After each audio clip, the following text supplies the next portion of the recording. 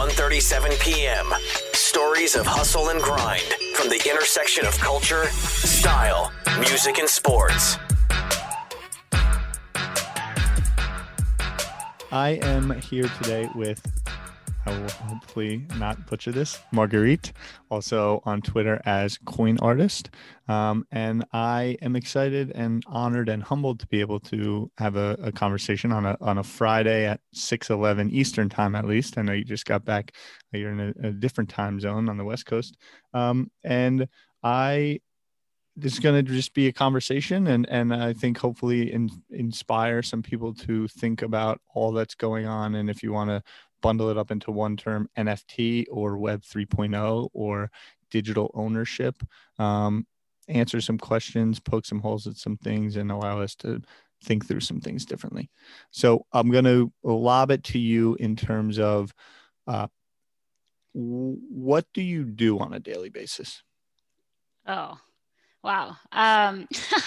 So I have a non-traditional background in how I came into the space as a fine artist and a creative technologist.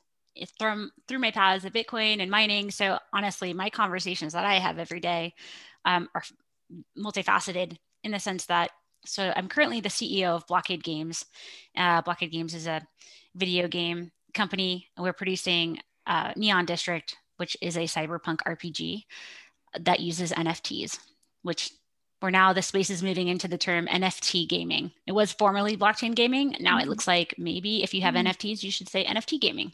Anywho, so anything from working with my development team about our current strategies with the game versus working with artists directly. So with my fine art background and as a curator in the space and a creative technologist, I still talk daily with lots of people that have ideas about NFTs and how to be more, integral with what an NFT is and how that can complement their work as opposed to just being a vehicle that their art rides on top. So, because as we might discover as we're talking, that is a deep rabbit hole. And then, you can find me in Clubhouse, you can find me on Twitter, you can find me, I do one-on-ones, but also just I'm very excited about the idea of artists and creatives having this opportunity to take more ownership and control over their futures, their work, their destiny, and not needing the third party to kind of dictate or gatekeep that opportunity for them. As a fine artist, a lot of times it feels like galleries can be a gatekeeper. Also, it's expensive for artists to participate in a gallery because one, they can take up to 50% in a sale, but also the artist, it's usually on them to get the artwork to the galleries and all the work around that event. You might have 100 people turn out to your opening show. Whereas unlocking digital content on the internet, now you have millions of people around the world have the opportunity to participate in what we call today, I guess, a drop, which is essentially a gallery opening for an artist. And so like that part is very real and we're seeing a lot of excitement around it, but it's not just for artists. I mean, this, like I'm with just mentioned earlier, a game company. So how does unlocking digital content, which is transferable, how does that disrupt basically what we've known today as far as sales, marketing, and what it means for the artist? Amazing. And there's a million ways we can go off of that, but something that I think creative technologists, what came first for you, tech or art? Art, definitely. I've always been someone that has asked a lot of questions. And in my fine art degree, I found myself, you were challenged basically on why are you making that choice? What decisions in this process, your creative process, all the way down to the materials you're using.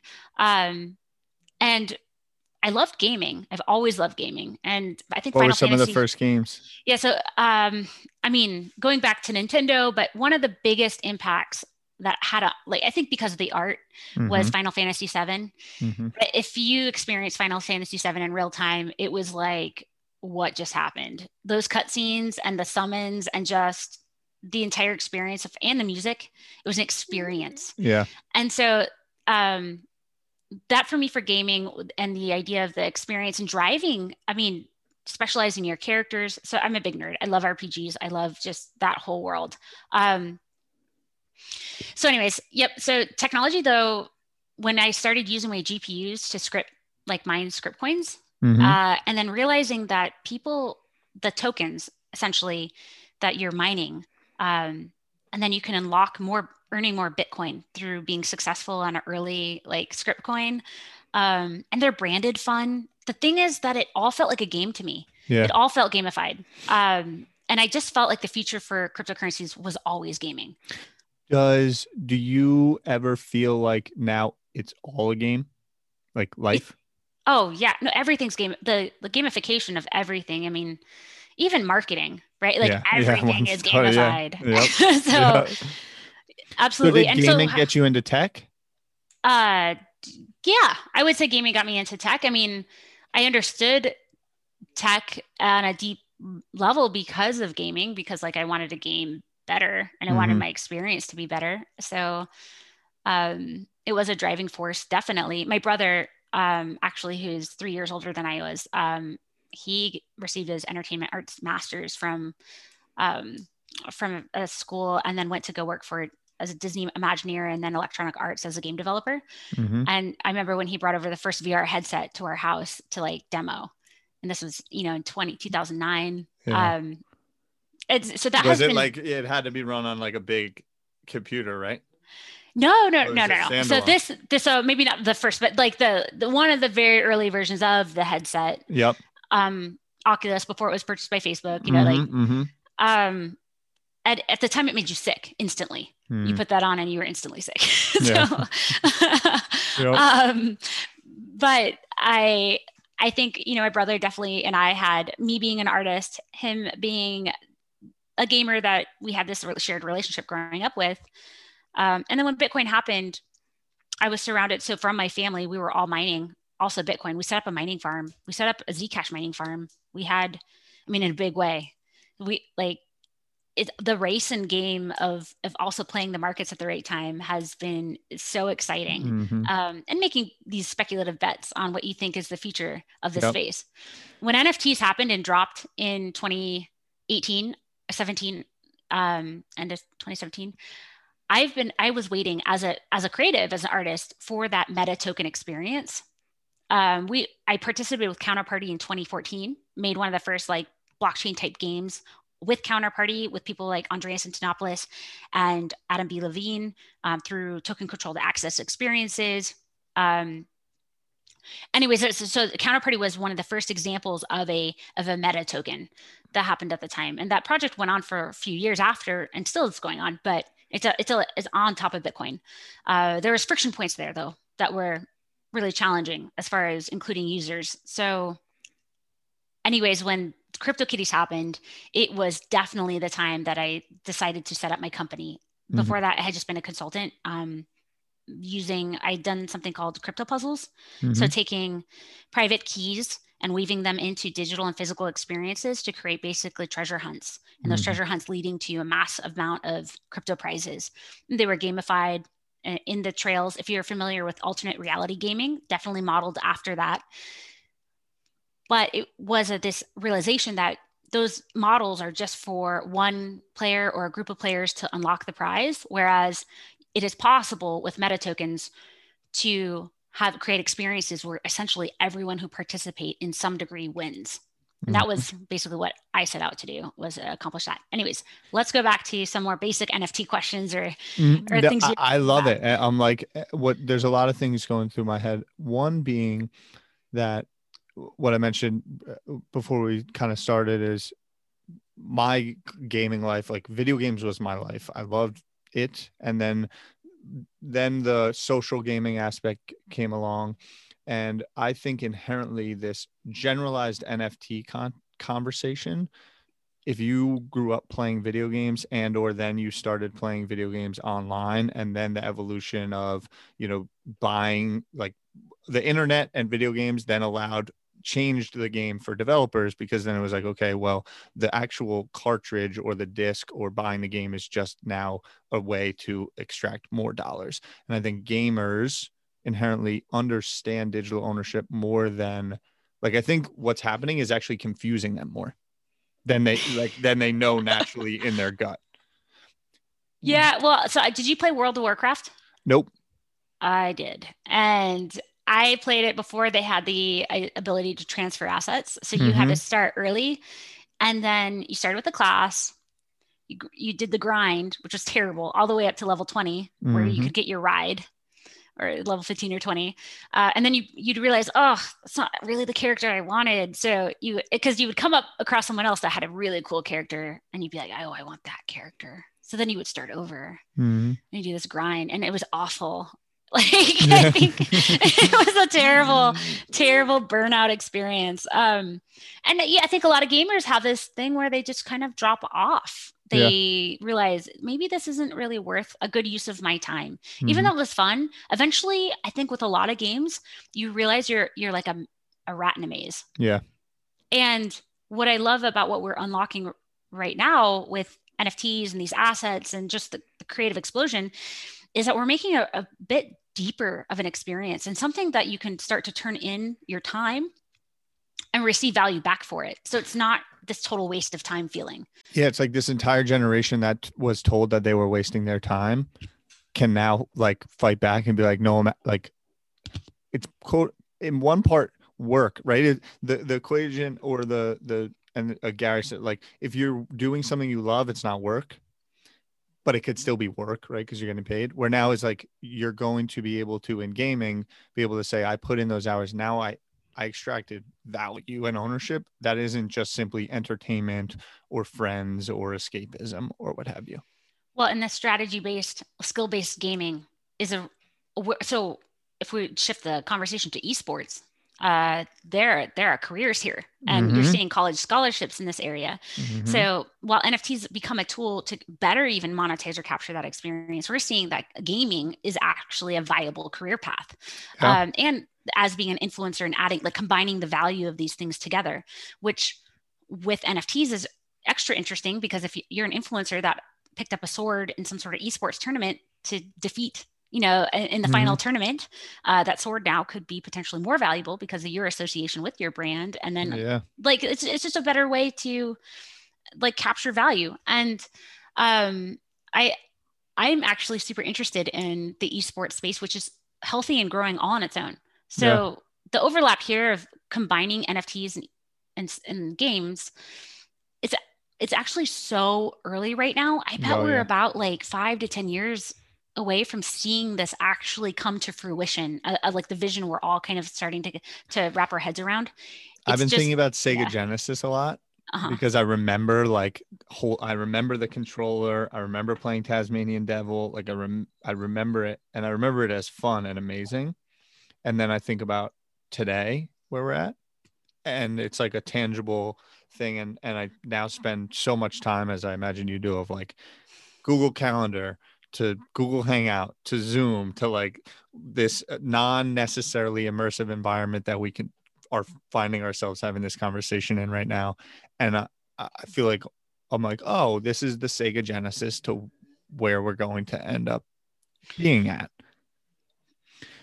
Yeah, well, in a lot of different ways. I mean, the immersion and the skins and the NFT. I mean, oh my gosh, if you really want to get me going, combining ideas like mirror worlds and digital twins. While it sounds crazy, actually, we have all the technology in place right now to do it. Have you seen some of the virtual influencers? Yes, I have, and I think that's one of my like, it's so natural to gamers. We're maybe things are becoming almost confusing to them. Like, I don't know if we would consider Disguised Toast, but some of these like influencers that are anonymous or pseudonymous or whatever the terminology is, but like people follow them and love their content. They don't know, if they're a human or what they might be. It might be another person that's super famous that they know, and now that's two people. One person is two people. I think there's a lot that's happening, and why things will actually speed up more than maybe we realize, because it's already semi-occurring in that regard.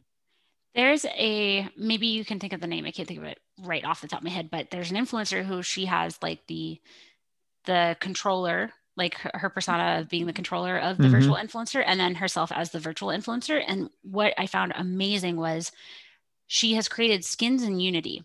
So she wears a suit, and in real time, these skins will map to her in her conversations, her voice, and everything is sound, real-time sound. And she can just push a button and change her whole look based on these skins. And there's no lag. And so I can't help but think, like, obviously these things should be NFTs. Yeah. Just the engagement, like some of the suits, she has like words and text going across her body that the users are putting on her. Mm-hmm. So the gamification and what, like, there's low hanging fruit here for gamification and just NFT applications. It's just a matter of reaching these content creators that already on the technology side, like, have that edge, and then teaching them some creative strategies and how to monetize that in interesting ways. Well, that also make the experience better for the user. So I think that's one thing that I feel like we're missing at the moment in the NFT space, is that it's not so much about the user experience as much as it is we're validating that NFTs are a thing because of the sale price. Yeah. But in reality, they are opening this channel between consumer and content creator. Totally. Access, utility, what have you, connection, community. Something I think about, and even as you just went there, and I think about when people get big, and then the agent and the manager comes into play. And then there's a lot of just conversation in the ear of like, why would you do that? Did you get an extra 15%? They offered this. Let me make sure we get 20 more percent, and that flies in the face a lot of what you just mentioned. That flies in the face of like, why, right? It flies in the face of like, are you doing it? What's the reasoning behind adding, the digital ownership aspect to it? I am definitely, I would call myself a Apple fanboy, I guess you can say. I think that's kind of what inspired me, or a lot of my passion. Like the second I saw the iPhone, I'm like, oh, it makes sense. They're going to put apps on it, and then it took 4 years before the App Store came out, and I think with gaming, one thing, I love Fortnite. I think Fortnite was an amazing, just new world of like, hold on, we're just hanging out with our friends. What are we playing games? What have you? And I see Fortnite, Epic Games going after Apple as like bad. They're evil, right? Yep. And then I sit here and I'm like, but if they're, why can't I create my own skins and just sell them, upload them and sell them on Fortnite? Or why don't I have the ability to sell what I have already purchased? I actually get banned from the game if I give someone access to my account. Do you think, and I think I know your answer, and maybe I'm setting you up here a little bit. Do you think that the AAA studios are going to have the ability to innovate fast enough where they become players in this? Or is it going to be factioned off, and the indie studios, if you want to call them indie or innovative studios, kind of these new things emerge? I think about EA Sports a lot and the billions of dollars that go into FIFA Ultimate Team. And then something like SoRare comes up, and it's like, well, I know where the future is, but I also know where the consumer currently lies, but things move fast. People are very conflicted right now because of this mentality of the walled garden, which is basically the model that all of these large studios have run on forever. There really is not a reason why, for example, Epic Games could not have collaborated with another huge game studio to have interoperable assets today. They just don't, because they're not trying to share users. They want to keep all their users, and they come up with all their strategies as possible to keep them in their walled garden. So in our space, that as game developers, early conversations included interoperability, and what about if you could do this, have this asset in one area, what does that mean in another application, since it has this transference that's inherent to the nature of the blockchain asset? Well, not even, you don't even have to transfer it, because the game app can just read your wallet. So you can literally do nothing, and you have support in multiple game applications. So there's a conversation about, like, is it better though for indie game developers to have that kind of capability, because of the fact that you can tap into existing user bases to launch your product, whereas it's really hard to start from nothing and get, and so then you have to accumulate users out of nowhere.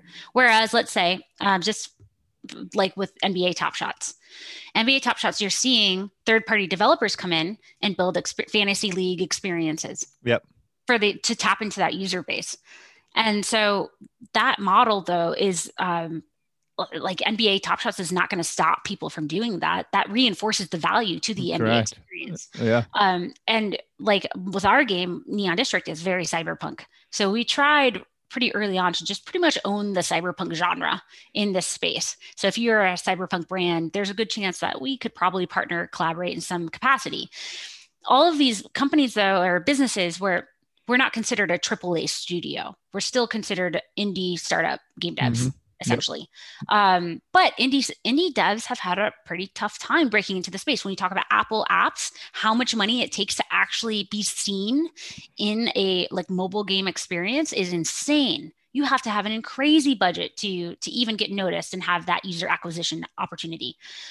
So in that walled garden experience, I mean, there's a conversation to be had here that indie game the companies can build their own sort of experience, like walled garden experience, where users know that we're all looking to add as much value as possible to the overall experience. Yep. Whereas in a centralized experience, the limitations of that are just to that company. And I think like if people are just curious, that the former is a pretty intriguing opportunity. Whereas I understand like these indie game developers have not had the multiple $1 million budgets to build out 3D immersive game worlds that are MMO, like on the same page as Fortnite, which if for people that maybe don't know this, Fortnite had its game, which was campaign based. And then the battle royale model came out, and within a matter of 3 months, they pivoted to a battle royale based on all their assets that they had to create that sort of experience, which is where they actually became very sticky. So anyways, I just, like these conversations I love it. And like, that's where I don't know, because even the indie, developer or the path a lot of times is developed to then be acquired and to enter into that walled garden. Right? Like, what is success? And I also think to what you were mentioning about discoverability and gatekeeperness in art as well, is for every one major artist. And I would love your take, because you might be like, you're dead wrong. You know way more than me. But I think for every, for lack of better term, Picasso or Van Gogh, there's 100 or 1,000 that maybe have the equal amount of talent or product, but people, for one reason or another, never discovered them, or the story wasn't there, or didn't stick, or history wasn't as kind to them, or maybe serendipitous nature. The other person arrived and the gallery person was like, you're with me. And then the guy showed up next and he's like, I got no slots left. Sorry. That is also, and it plays into, and where I'm going with this, but the art and tech aspect, left brain, right brain, of now you also have to take into account building community.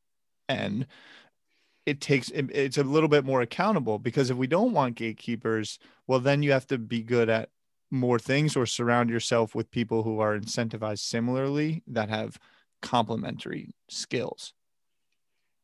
Yeah, no, I think those are all great points. I do think, though, that to your point with artists and the gallery experience, I think that artists are just great marketers. Generally, they have to learn these business skills, marketing, growth hacking skills. So now put into this space of, okay, I have this opportunity. How do I participate? But I think that there is this deeper conversation. Well, and also like the hype of like, oh, I'm an artist. There's NFTs are taking off. How can I participate? Like, this would be great for my brand if I could be noticed. The creative process, though, like your point about the story and the Picasso, the thing that really brings value is the story and the creative process. So often in art creation, artists will be challenged on every single decision-making point that they go through for whatever it is that they are producing and selling. And a lot of the times, this is just something that's a separate conversation probably, but artists have a really weird relationship with money. Like, it's like, if you're selling it for money and you sold it, like, oh, are you a sellout now? Like, should you even be selling your artwork at all? Yep. So like, there's like this purity about the art process, which we're right now actively seeing come to a head, because I was in a clubhouse the other night where there was two Christie's, like the auction house directors. One was all about NFTs and the future of NFTs, and the other one was like, this is a effing like cash grab, and I just do not get it. Yeah. And so the thing is that we're just so early. People don't understand that the NFTs become a digital canvas in which there is so much opportunity to create that into your entire experience. And I actually got into it today with some people, because they were saying, well, an artist doesn't really need to make their paints or like the material in order to participate or to start. Okay, so a novice can use your cheap paints from the store, can buy the canvas, and can paint from a photo, some sort of render of an experience. Is that a master? No. Your master probably does actually make their own paints. They probably do stretch their own canvases all the way down to the entire experience as far as the delivery of the experience of the art. The master has thought about these things. And even your brushstrokes. I mean, modern art was all about this conversation. So when we're talking about NFTs, this conversation didn't just like go away. Yeah. It just has to be like digested and that'll take time. And that'll take time. And I'm going to pull up, because on your Twitter, you put up two things that I think speak to this just recently in the last 24 hours, where the headline, Kings of Leon, first band to ever use NFT. And then like one side of the world's like, oh my goodness. And then the other sides were like, bullshit. Like, bullshit, and then so there's this tweet. Lane 8 Music said, big announcement, instead of doing an NFT pandering to the ultra rich while excluding the normal fans who built me up in the first place, all to make a quick buck, I've decided I'm just going to keep releasing my music for everyone the normal way. And you added some context to it. Good, thought-provoking thread. NFTs are a new type of digital canvas and should be used as a tool. Honestly, if an artist can't figure out how to mint their own NFTs themselves, I don't think they should be using this tool to monetize. Then I believe you followed that up. Maybe you were just on a similar, thinking. 12 hours later, you said, in art curation, artists are asked to defend every decision they made during their creation process. It is being able to defend these choices that earns an artist and a body of work respect. It is the conversation around the work that reveals the genius of the artist.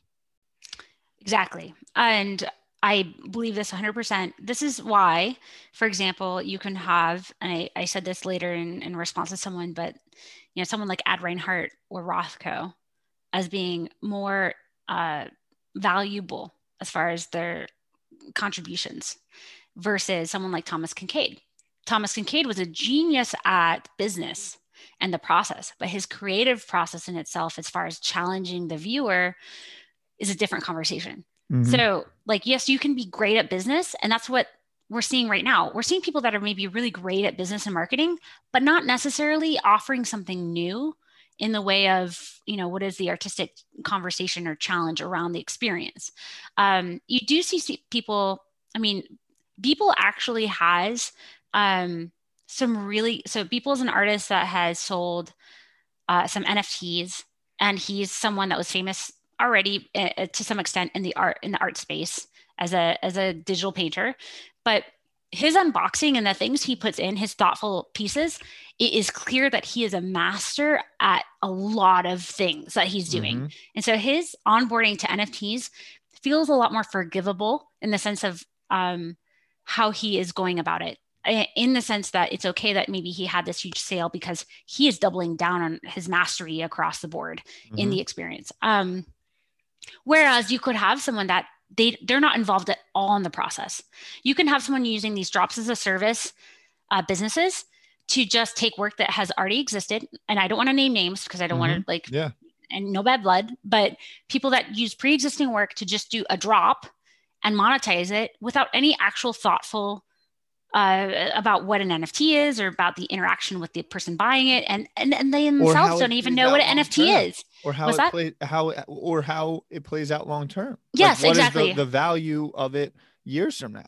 Exactly. There's a lot of people that haven't thought that through as far as, well, how do I support the fact that someone has bought this because they thought it was an investment? So how am I supporting that as an investment?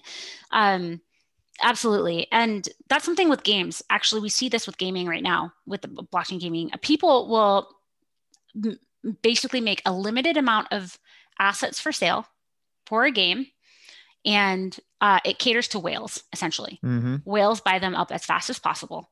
But the stagnation that follows that experience, because new users don't want to onboard into these experiences in which they lose. No matter what they do, they're going to lose because they can't afford to even participate.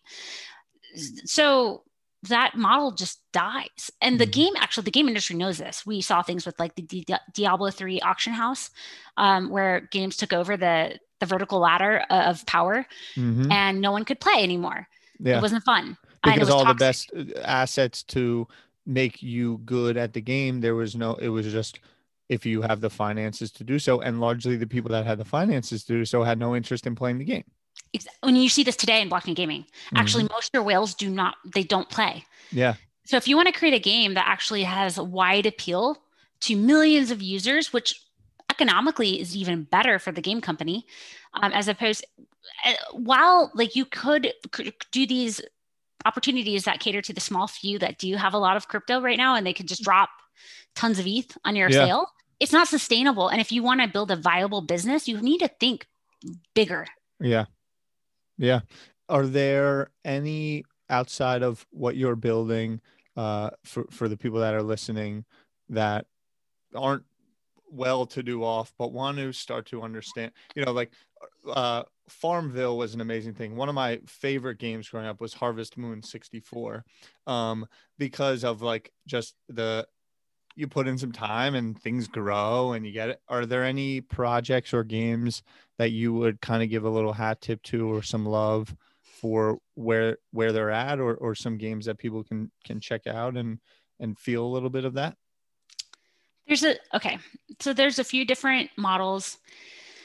So CryptoVoxels and Decentraland and Sandbox are all open world blockchain games, NFT games. The thing about them, though, that they're missing is they rely on the user to build the story and the game experience, where that's pretty difficult to do that. You're asking a lot of the consumer. You're asking a lot of the player. Yeah, to build experiences in which you can have these returning users, essentially. And then you have, like we were talking about NBA Top Shots. That's an incredible model, just because the speculation that can happen around a player and their career and then the team they're playing for, and that moment in time. I love that they call it moments, because that's so true. These are like moments. And the fact that they've partnered with such a large IP to make that valid, you're not going to be able to have another person basically come up with an NBA IP Top Shot competitor because they don't have the rights for it. Yeah. So that's pretty powerful. I don't know how long that license will continue, but for the meanwhile, they have that. Because, and just to paint that picture, because if you're the NBA, you recreate it and build it yourself. Yeah, I don't know how that story plays out. Yeah. But like I do know when you think about business and leverage, it's like, right. So the fact is, people are investing a lot of money into these assets right now, and like, who knows how that IP play is going to go. It does prove the demand, though. For sure. So Axie Infinity is a great team. I've known them since the earliest days, 2018, when they launched, and they've done a very good job about building out their community and launching the different experiences. But there's very few games actually in reality that are trying to take on the challenge of building an immersive game experience with that the ability to have this game economy that's sustainable. Yeah. And there's a couple of reasons why. One is that having an open economy is incredibly hard. It's so hard. It's so hard that like most game companies do not do it because it's just too risky. It's not that they can't, they just don't. And it takes a unique human superpower. Like I read the Axie Infinity white paper, and you're like, okay, these are humans that pretty much act counterintuitively to human nature in a way of putting themselves so far out there, thinking so far ahead that they have so many steps to work backwards against, kind of like thinking about 6-7 years from now, of like, what does this little thing we're doing impact how things play out in that regard? Right. And that's the thing about blockchain assets, is they're forever. Yeah. So and when it comes to capitalism and like our society and culture, it's not really normal. Right. Yeah. Well, that's where you see these art grabs where someone's doing a one-off art sale and that's it. They don't have to support it. That was the experience. So while I think games are the more powerful platform, the support that has to follow that is incredible. You do have, so there are a few different projects like Avastars, and they have something, I think it's like NFT 42, and he has something else coming. His name is Jimmy. One of my favorite critics of the NFT space, because he gets really after people about basically things being on chain versus not on chain. And the fact that his NFTs, when he ships products, the SVGs of the art is on chain. So when you buy something, it's not going to disappear. The experience is all right there, and they've rendered through their different composability aspects. But Jimmy, where can people find more about Jimmy? So if you were to search Twitter for J1MMY, you'll find him. Cool. J1MMY on Twitter. Yeah. He is definitely one of the largest critics about a lot of applications today. And he has a new project coming that's exciting. So anyways, that conversation about on-chain, player-owned is real. We're going to see probably over the next 10 years, people that made really big investments into things that are going to just disappear, like as if they were vaporware. When these conversations, it's not that it was a scam as much as people just weren't educated about what they were buying or buying into. I do believe that artists and people participating in the space right now have just been conditioned to being great at growth hacking and marketing. And so therefore they're going to lean into that skill set in a big way to get brand recognition, to participate in this growing economy so that they can have a foothold in it. But that doesn't mean that they actually understand what the technology is all about. And that's why when I said in that comment, in that tweet you read, is if you can't actually mint your own NFT, I really don't think you have any business in selling it, because you're giving people some sort of promise that you know what you're doing. And if you don't understand NFTs, then you have no vision. If you have no vision, then why should people be buying this thing that's supposed to last forever? Yeah. There's so much. Do you feel in the art world, physical, fine art, what have you, to kind of counterbalance a little bit, do people buy a lot of bullshit there? Yeah, no, I think people do buy bullshit in the real art world, but it's usually a very targeted few, in the sense. Okay, so for perspective, Mark Rothko, I love that artist because he did like some super challenging work where he really believed it. So like abstract minimalism, but the people that bought it only bought it because it was hot. And they didn't really care. And actually, that's why he ended his life to some degree, was because the work that he was so passionate about, people wouldn't understand. And so he never even got his chance to tell his why.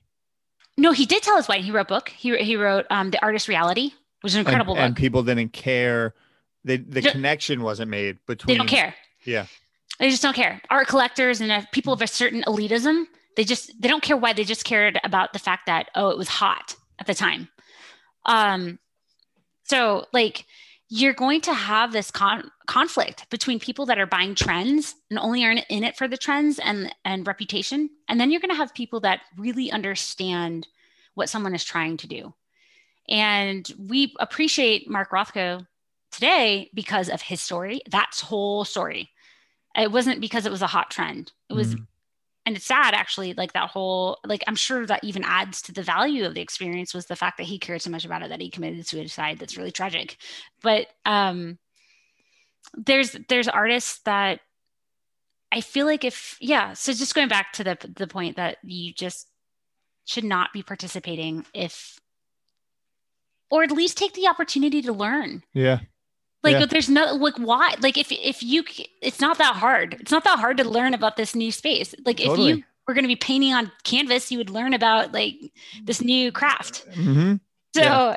I bring it up a lot, and it applies true to everything in life, I'd say, but education and patience, because I talk about in cards, crazy things have happened to the value of these cards.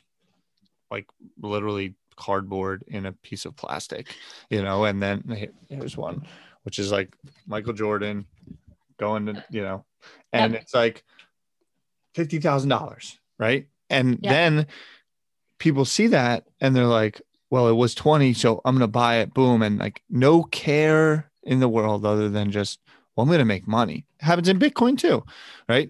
You buy Bitcoin at $58,000, it goes to 48 and you're like, what the? This was supposed to go to 68. Yep. And I guess a couple ways I want to take it to, if you're listening to this, how this can help. Do you have any favorite resources to play into the education and patience aspect? I swear to God, the only thing that is going to help you is just doing it. Like, learn how to do it. There's enough tools. So OpenSea, which is one of the best marketplaces out there, it's the aggregator basically of all marketplaces in the NFT space, has something called the NFT Bible. So read that and then create your own NFTs. I don't care if it's from some sort of dumb Anon account, mm-hmm. right? Mm-hmm. Just start participating to some degree as far as the functionality and like the process. Mm-hmm. From there, you will be able to identify why are other things selling versus, other things available. Mm-hmm. You can start thinking about what is attractive, what is the user going for. There's going to be a few things, like one can be a pre-existing brand that's really valuable, but there will be some that are just creative. And those creative strategies and the reasons of the utilization of these different NFTs that is non-conventional. And then also, like, there's projects to pay attention to, like Async Art, ETH Block Art, Art Block, Beyond NFT. These are all that are pursuing the future of programmatic NFTs, dynamic NFTs. Today, we already have where you can render HTML, CSS, JavaScript straight into an NFT experience, into a mini game that is an NFT. And so the static experience of buying a brand is like just the tip of the iceberg. Yeah. The best thing you can do for yourself is to actually walk through the path of doing it.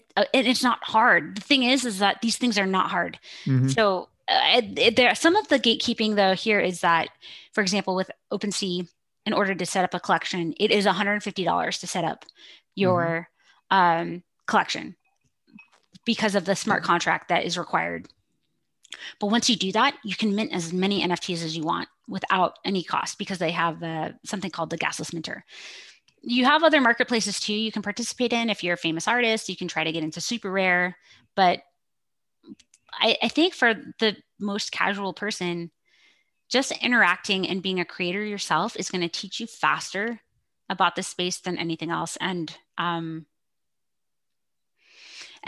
the sad part is that I would feel very sad as being an early founder participant in this community to see the conversation just become completely degenerate, that people treat it like an ICO craze of 2017. Yeah. Where NFTs actually, and everyone around us and a lot of your people that have been here have an incredible amount of integrity.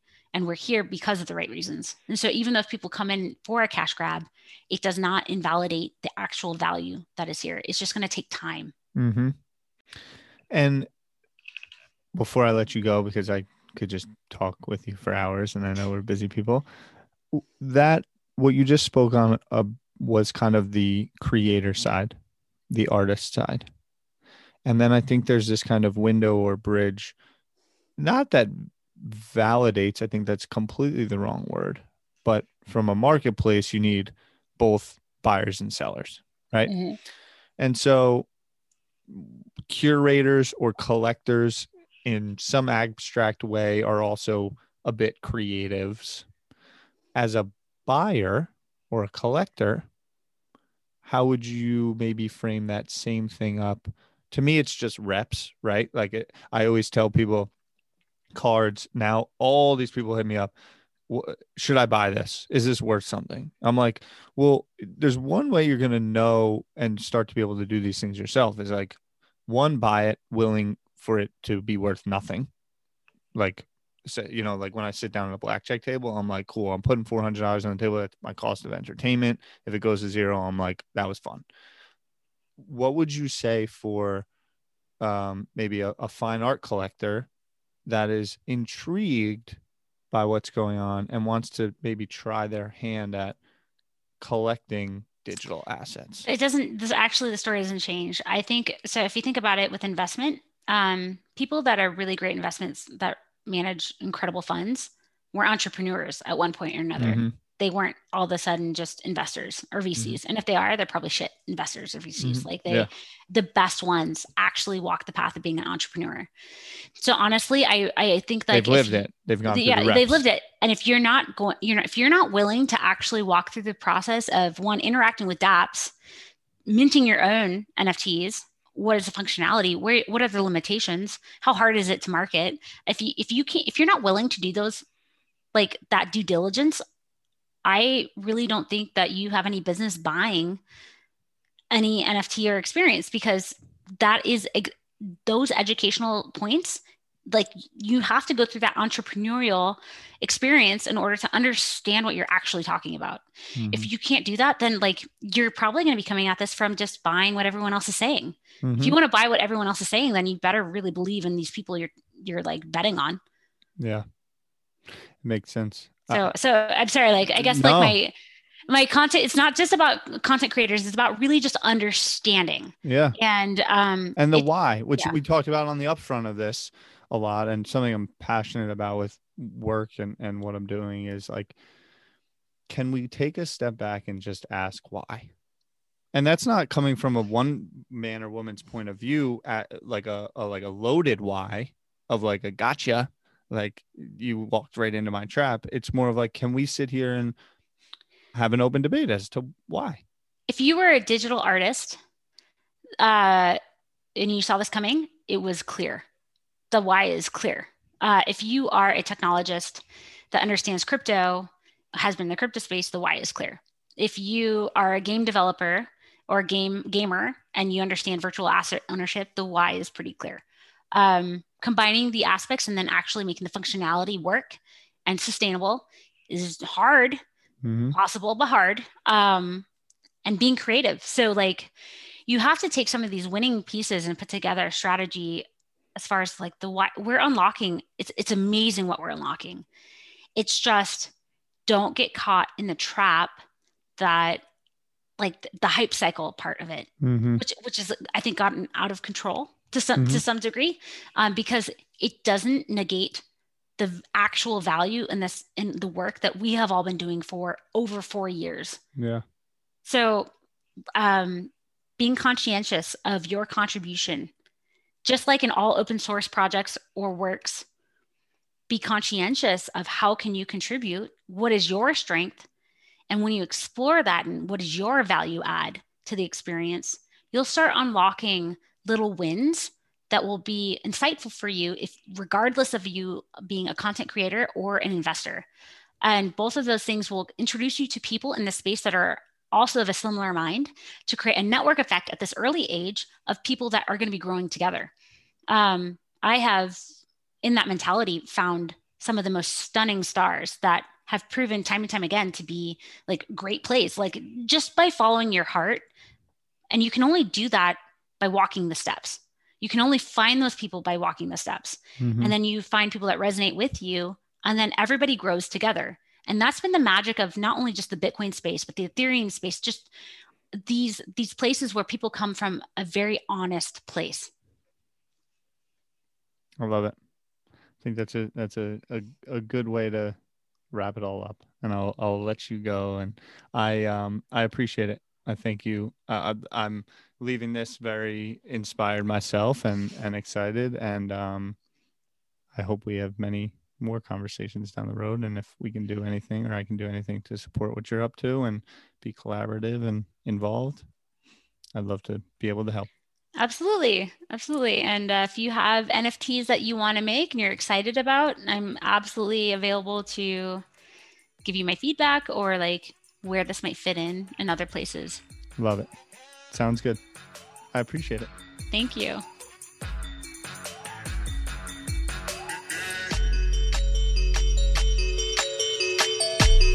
This is 1:37 p.m. Own your future. Start this minute. 1:37 p.m. is a Gallery Media Group original production.